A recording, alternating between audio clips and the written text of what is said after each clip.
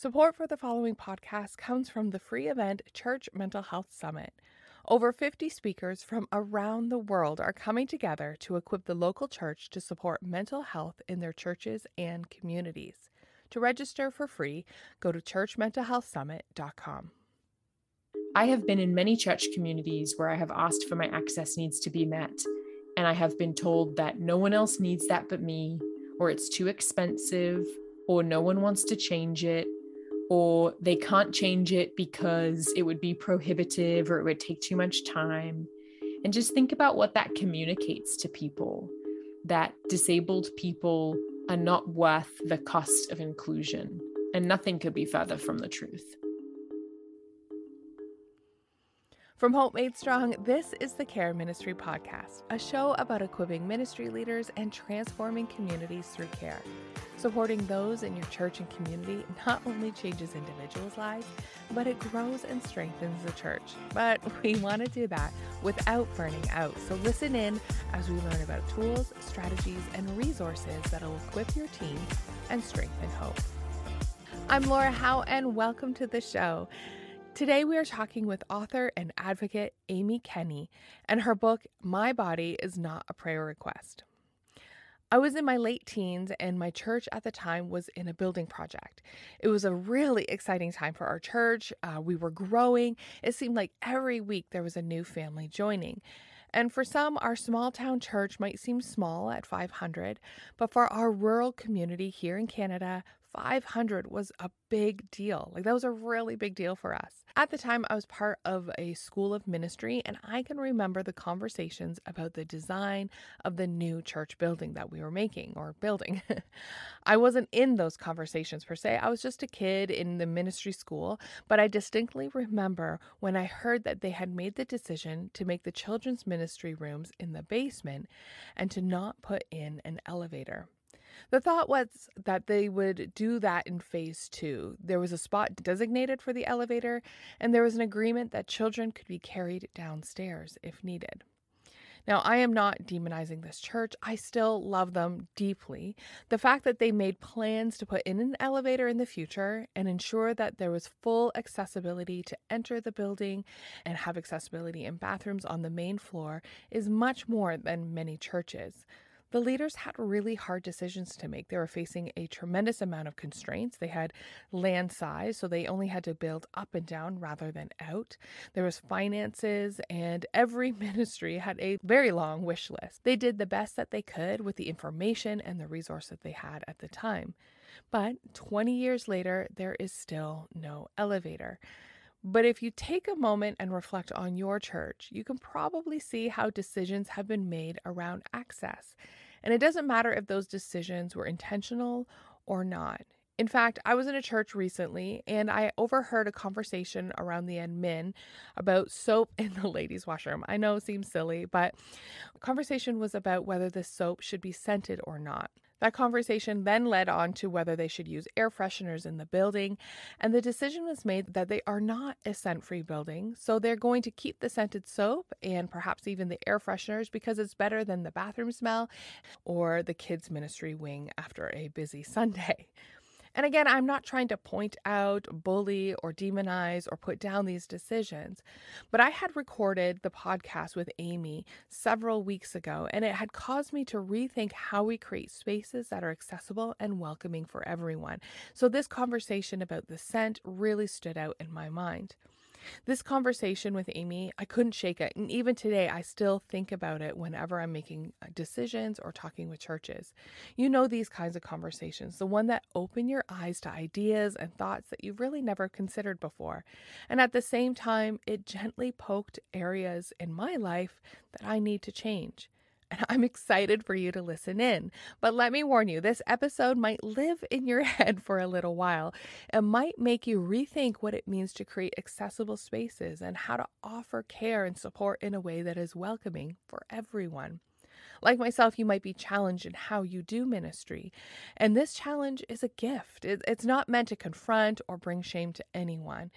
But as you are making ministry decisions, you will be more aware of the needs of those with disabilities, and you'll be able to make a more informed decision. My hope is that by listening to the conversation that Amy and I had, you will grow your awareness and we can become churches that are welcoming to all. Amy is originally from Australia. She studied in the UK now resides in California. But growing up in Australia, her parents believed that it was really important to ensure that their home was a welcoming place for all. Amy recalls that there would be friends staying for dinner quite often, or community members who were struggling with addiction and homelessness, or even coworkers joining them for dinner. As an introvert, it felt like there was always a lot of people around, but the value of community and creating safe places and welcoming spaces was sewed into Amy's life. Amy studied literature, Shakespeare actually in particular, and found that while the theatrics and drama were entertaining, it was the community and how storytelling allows us to step into the lives of others and have compassion for them. I did go to school to study Shakespeare, and I sometimes say Is that what you went to England for? I did, yeah. Oh, that's so cool. I sometimes say that I am a Shakespeare lecturer who hates Hamlet. And I think that really what interested me about Shakespeare, yes, it's exciting that there's blood and guts and drama, and that's always fun to read and watch and teach. But more than that, I think it's this idea of allowing for us to have compassion for someone who isn't ourselves, and really learning the depths of someone's story and trying to get to what motivates them and how they feel in a certain moment, whether or not we can relate to whatever the story may be. And I think that sense of a shared humanity was what interested me in studying literature. So growing up or going to school for literature and Shakespeare and those shared experiences, that has really, it sounds like that's really have informed what your book is about and your experiences today, that shared humanity and experiences. Can you tell me, for people who are listening, where the inspiration from your newest book came from? So my book is titled My Body Is Not a Prayer Request, and it's about my experiences as a disabled woman in church spaces. I grew up in and around the church, and was often prayed for without my consent. And often it was assumed that I wanted to be prayed away, or that something about my body mind needed to be changed simply because I'm disabled. And so the book is kind of an answer back to that in a loving kind of clapback way, to invite readers into thinking about some of their assumptions about disability, and also to thinking about that shared humanity, that whether or not you identify as disabled, that we all have a shared humanity, and too often disabled folks are not treated as fully human. That's so true. That is so true. And can you share a couple of experiences that you had that that many people might see or participate in or have in their church, that may not even realize that this is how it makes those who are disabled feel? Yeah. Anytime I have heard disability preached on or talked about, it's been in a negative way. It has been assumed that disabled people should be erased or eradicated, that disability is connected to sin or suffering. And even when disabled people are used in metaphors and songs and liturgies, it's always in a negative sense. Yes, it is. I don't ever remember throughout my entire life being involved in church, I don't ever remember a time where disability was connected to blessing or gifting or the prophetic witness that we see that it is in scripture or in our lives. And while I think most people I have been in and around church with are really well-intentioned and wouldn't mean to be harmful to disabled neighbors, the outcome is still the same. It's really harmful to be told Sunday in and Sunday out that you and your body mind are connected to sin, suffering, and that everyone wants you erased. That there's a lack, innate lack, or something missing, that you're not valued as who you are. There's a piece of you that is a weakness, a failure, or sin, and it's not true. Yeah. And so many people have said that right to my face. I mean, so many people have said, what sin is preventing you from getting up and walking? So many people have attempted to give me curatives. So everything from essential oils to kale to hit your leg with a hammer. Somehow I'm still disabled. And I can laugh about it because of therapy and community who love and support me. But I think really it's harmful to receive the assumptions of a whole community of people who think that they would rather be dead than live in your body mind. And that's something that people tell me directly very frequently. And that's really harmful. If we think about the fact that disabled people are 26% of the US population and 15% of the global population, that means that people are trying to erase a quarter of us. That's a really harmful and horrific thing to be preaching. And I don't often go to a political, and I am Canadian, so I'm not a citizen of the US, but being an observer of the recent overturn of Roe versus Wade and the conversation about pro-life, this is a similar conversation where if you're erasing or minimizing or devaluing someone's life because of their disabled, that's not what God says about life. That's life is value in all forms.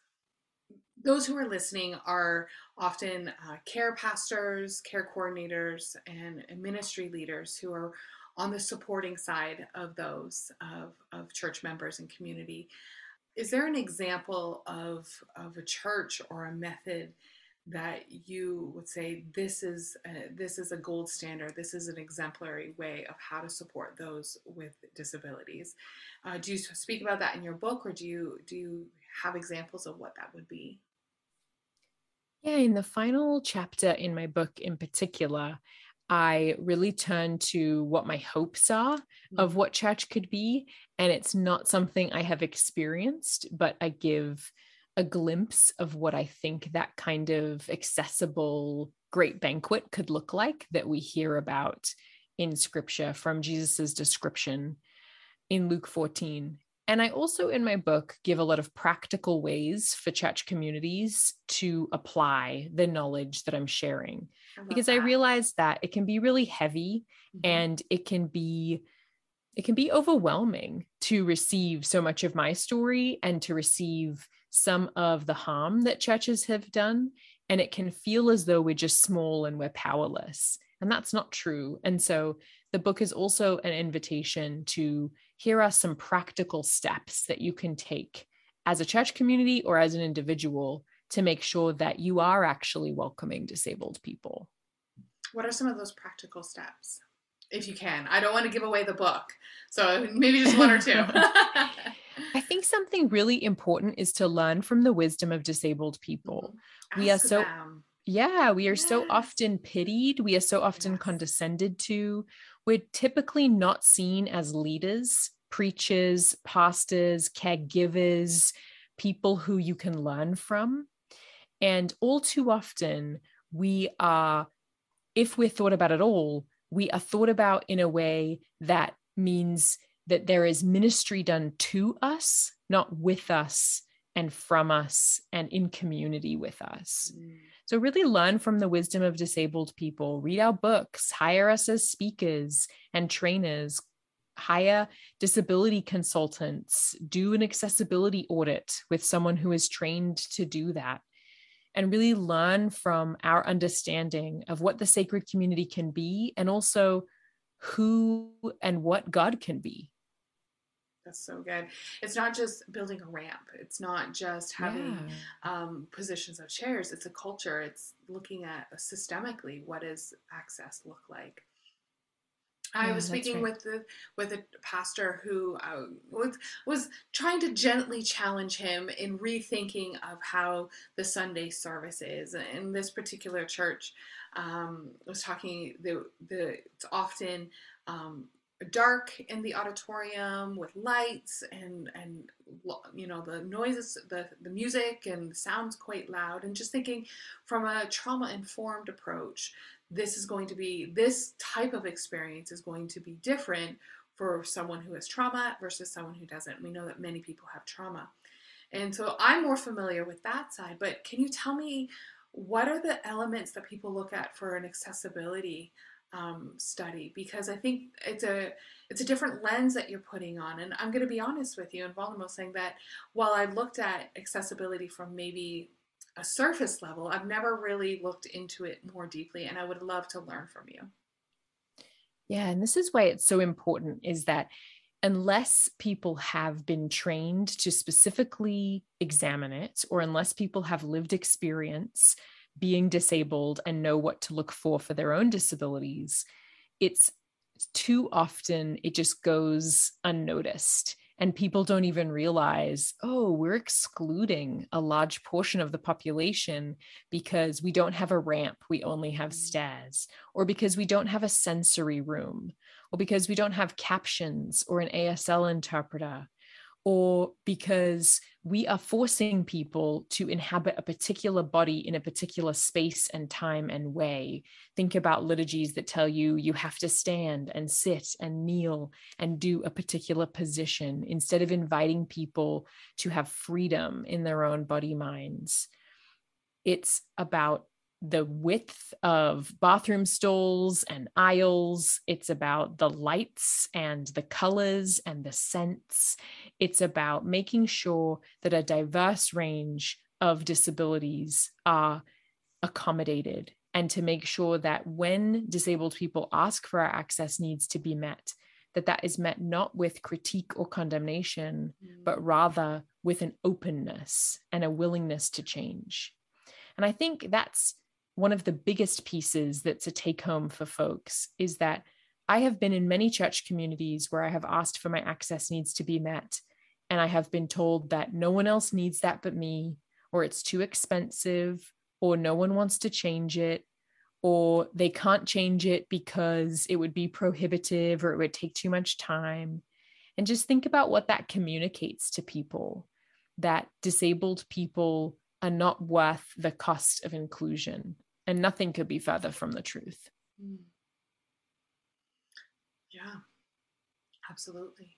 Absolutely. In thinking of where to start, if I was most churches are smaller, they're a couple hundred people or perhaps even less. Where are some easy wins? Like what is there? Getting your book, reading your story, listening to those practical or reading those practical applications, and then what is kind of the first step in making church more accessible to those who have disabilities? Yeah, I think doing an accessibility audit can be really helpful. There are resources for that online that are free. You can also pay someone to do an accessibility audit. And it goes through everything from getting in the church to getting around the church to attitudes. And it really makes you grapple with what accessibility means, that it's generally much richer than most people have really considered, or they don't realize, oh, we don't have very many disabled people that I know about in my community because we're completely inaccessible. So those two things are related to one another. So I think that's a first step. I think another one is really just to start doing the internal work of unlearning your ableism. We have been led to believe that ableism, discrimination against disabled people, thinking that there's a hierarchy of bodies, that is something that happens out there, but not at my church, not my friends, not my group, right? And actually, in reality, it's more accurate, I think, to say that we have all been so immersed in the system of ableism that most of us have it and don't realize how it comes out in our language, assumptions, and practices. So it's really important to start doing that internal work for yourself and in your sphere of influence. And it's not to shame anyone for unintentional ableism, but rather to name that it's harmful to disabled people to hear our body minds used as slurs, as metaphors, as examples of something that you don't want to be. So a very quick and easy example in my life is that lots of people say lame as a slur. I am lame. I cannot walk many days. I use a wheelchair to get around and a cane, and I am an ambulatory wheelchair user. I am lame. It's not a nice feeling to be everyone's example of something that's gross or undesirable. 0 out of 5 stars, would not recommend. And usually when I ask folks not to use that word, I'm told I'm being too sensitive or it's not a big deal. And so just little things like that, it's not so much about the word itself, but the assumptions behind it. So doing an accessibility audit and then really starting to unlearn your ableism in your language, your assumptions, and your practices. When you mention using examples as something you don't want to be, and in scripture and in different storytelling examples that happen often in services, I'm like, oh my goodness, you are so right. It's often considered a negative or derogatory or something that is unwanted. And when I look around my church and think about that, definitely feeling, convicted in a good way, as I should be, to saying, okay, what does that mean for our church? And what does that mean for our accessibility and how welcoming we are? Most people listening, and myself included, want to be open and create safe places for people so that they feel, that they're part of the community, that they belong, that they matter, and that there's hope in Christ. And if we're not creating a space for people to come and hear that or see that or experience that, then you're really disqualifying or removing 26% of our population. Yeah. It's huge. Yeah. And one of the frustrating parts is that here in the United States, churches can legally discriminate against disabled people because they fought against the Americans with Disabilities Act when it was signed into law in 1990. So they're actually not required to have accessible bathrooms, curb cuts, sensory rooms, interpreters, and the like. And that sends a really harmful message to our disability community that we already know that you don't have to have us there because some churches fought against us being there. So how much more important is it then to be the change in your community and to make sure that your community is welcoming of disabled people, not just in name or idea, but actually in practice? So often in culture, in church culture and secular in the world, we distort scriptures, or we select a scripture to fit our perspective. But Christ is compassionate and advocate of life and freedom. So what are some scriptures that you are your go-tos when people are saying, but how can we do this? Is this, obviously, God wants us to connect and meet with all people and go into all the world, but where do you see in scripture that the compassion and hope and love of Christ is for those who are disabled? Yeah, I think about this accessible banquet in Luke 14, and Jesus is telling people, go out quickly and invite disabled people and poor people to this banquet. And there's no talk of cure. There's no talk of condemnation. They are simply welcomed and accommodated. And it's actually said that there is enough for everyone because disabled people and poor people are welcomed first. Now, that banquet is usually taken to be eschatology. It's usually taken to be a symbol or an image of new creation. And there we are, disabled people and poor people and non-disabled people dining together in an accessible banquet that accommodates us all. That's a really important passage to me. Another important one is thinking about Jacob in Genesis and the way that Jacob's wrestling with this angel figure actually disables him. And that's not glossed as something negative or sinful or bad. It's connected to his blessing. And he thinks of that as an experience with God that is generous and that allows for him to transform into being able to witness his brother as an image bearer. And there are many characters throughout scripture that are disabled, everyone from Jacob to Jesus, Moses to Paul. And I think one of the invitations of my book, and hopefully of this podcast, is to actually think about disability in scripture. Too often it is erased when we talk about scripture, or we just pretend it isn't there, even though it is. So I think that making sure that we are reading what's there and inviting for us to rethink some of the assumptions we have about disability when we're reading it. Disability isn't something throughout scripture that has to be changed all the time. In that accessible banquet, we're simply welcomed. No qualifying terms required, just welcomed as you are. Exactly. Yeah, love that. That's such a good reminder that, so often people think of that, I need more than, or I need to be more like Christ, although that's true, but we need to be more patient or more loving or more this or smarter or have more degrees or we always have this image of being not enough. But no matter who you are, disabled or not, we are as we are, accepted and loved and beloved. And that's so beautiful. So beautiful.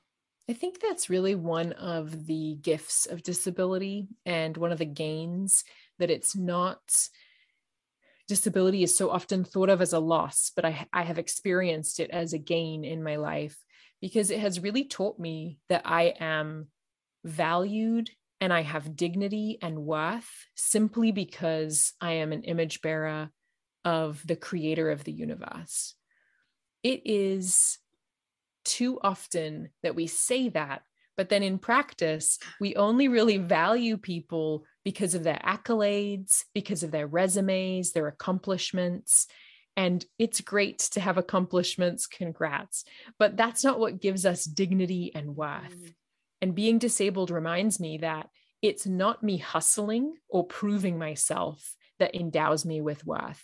I simply have worth on days where I can't get dressed by myself, on days where I need assistance to do basic tasks, because my disabled body mind is made in the image of the divine.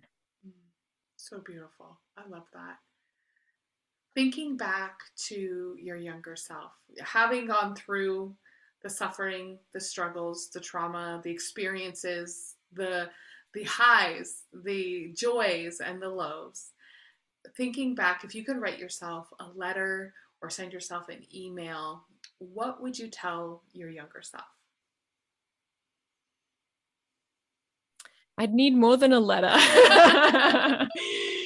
I'd have a lot to say to her, but I think it could all be summarized with, you are enough. I think I spent a lot of time, probably because of internalized ableism, probably because of the cultures that I grew up in. I spent a lot of time trying to prove that I was worthy of belonging and care, and really needed to discover for myself that that was true all along, regardless of what I achieved or how much I ticked off a to-do list any day. So I think I would tell her that you are enough, just as you are. You don't need to prove anyone wrong or do anything to earn care and belonging. You are enough. I love that. Thank you so much, Amy. Thank you so much for sharing your story, for writing this for all of us to learn and grow from. And I so value and appreciate you. Thank you. Thanks, Laura. Hey, thanks for listening. I encourage you to put what you've heard into action today. How are you going to be intentional about building a culture of care for both yourself and for others in your church? And don't forget to check out Amy's book, My Body is Not a Prayer Request, and we're going to link that in the show notes. And of course, if you want to be reminded when an episode goes live, make sure you subscribe. Thanks for connecting. Take care.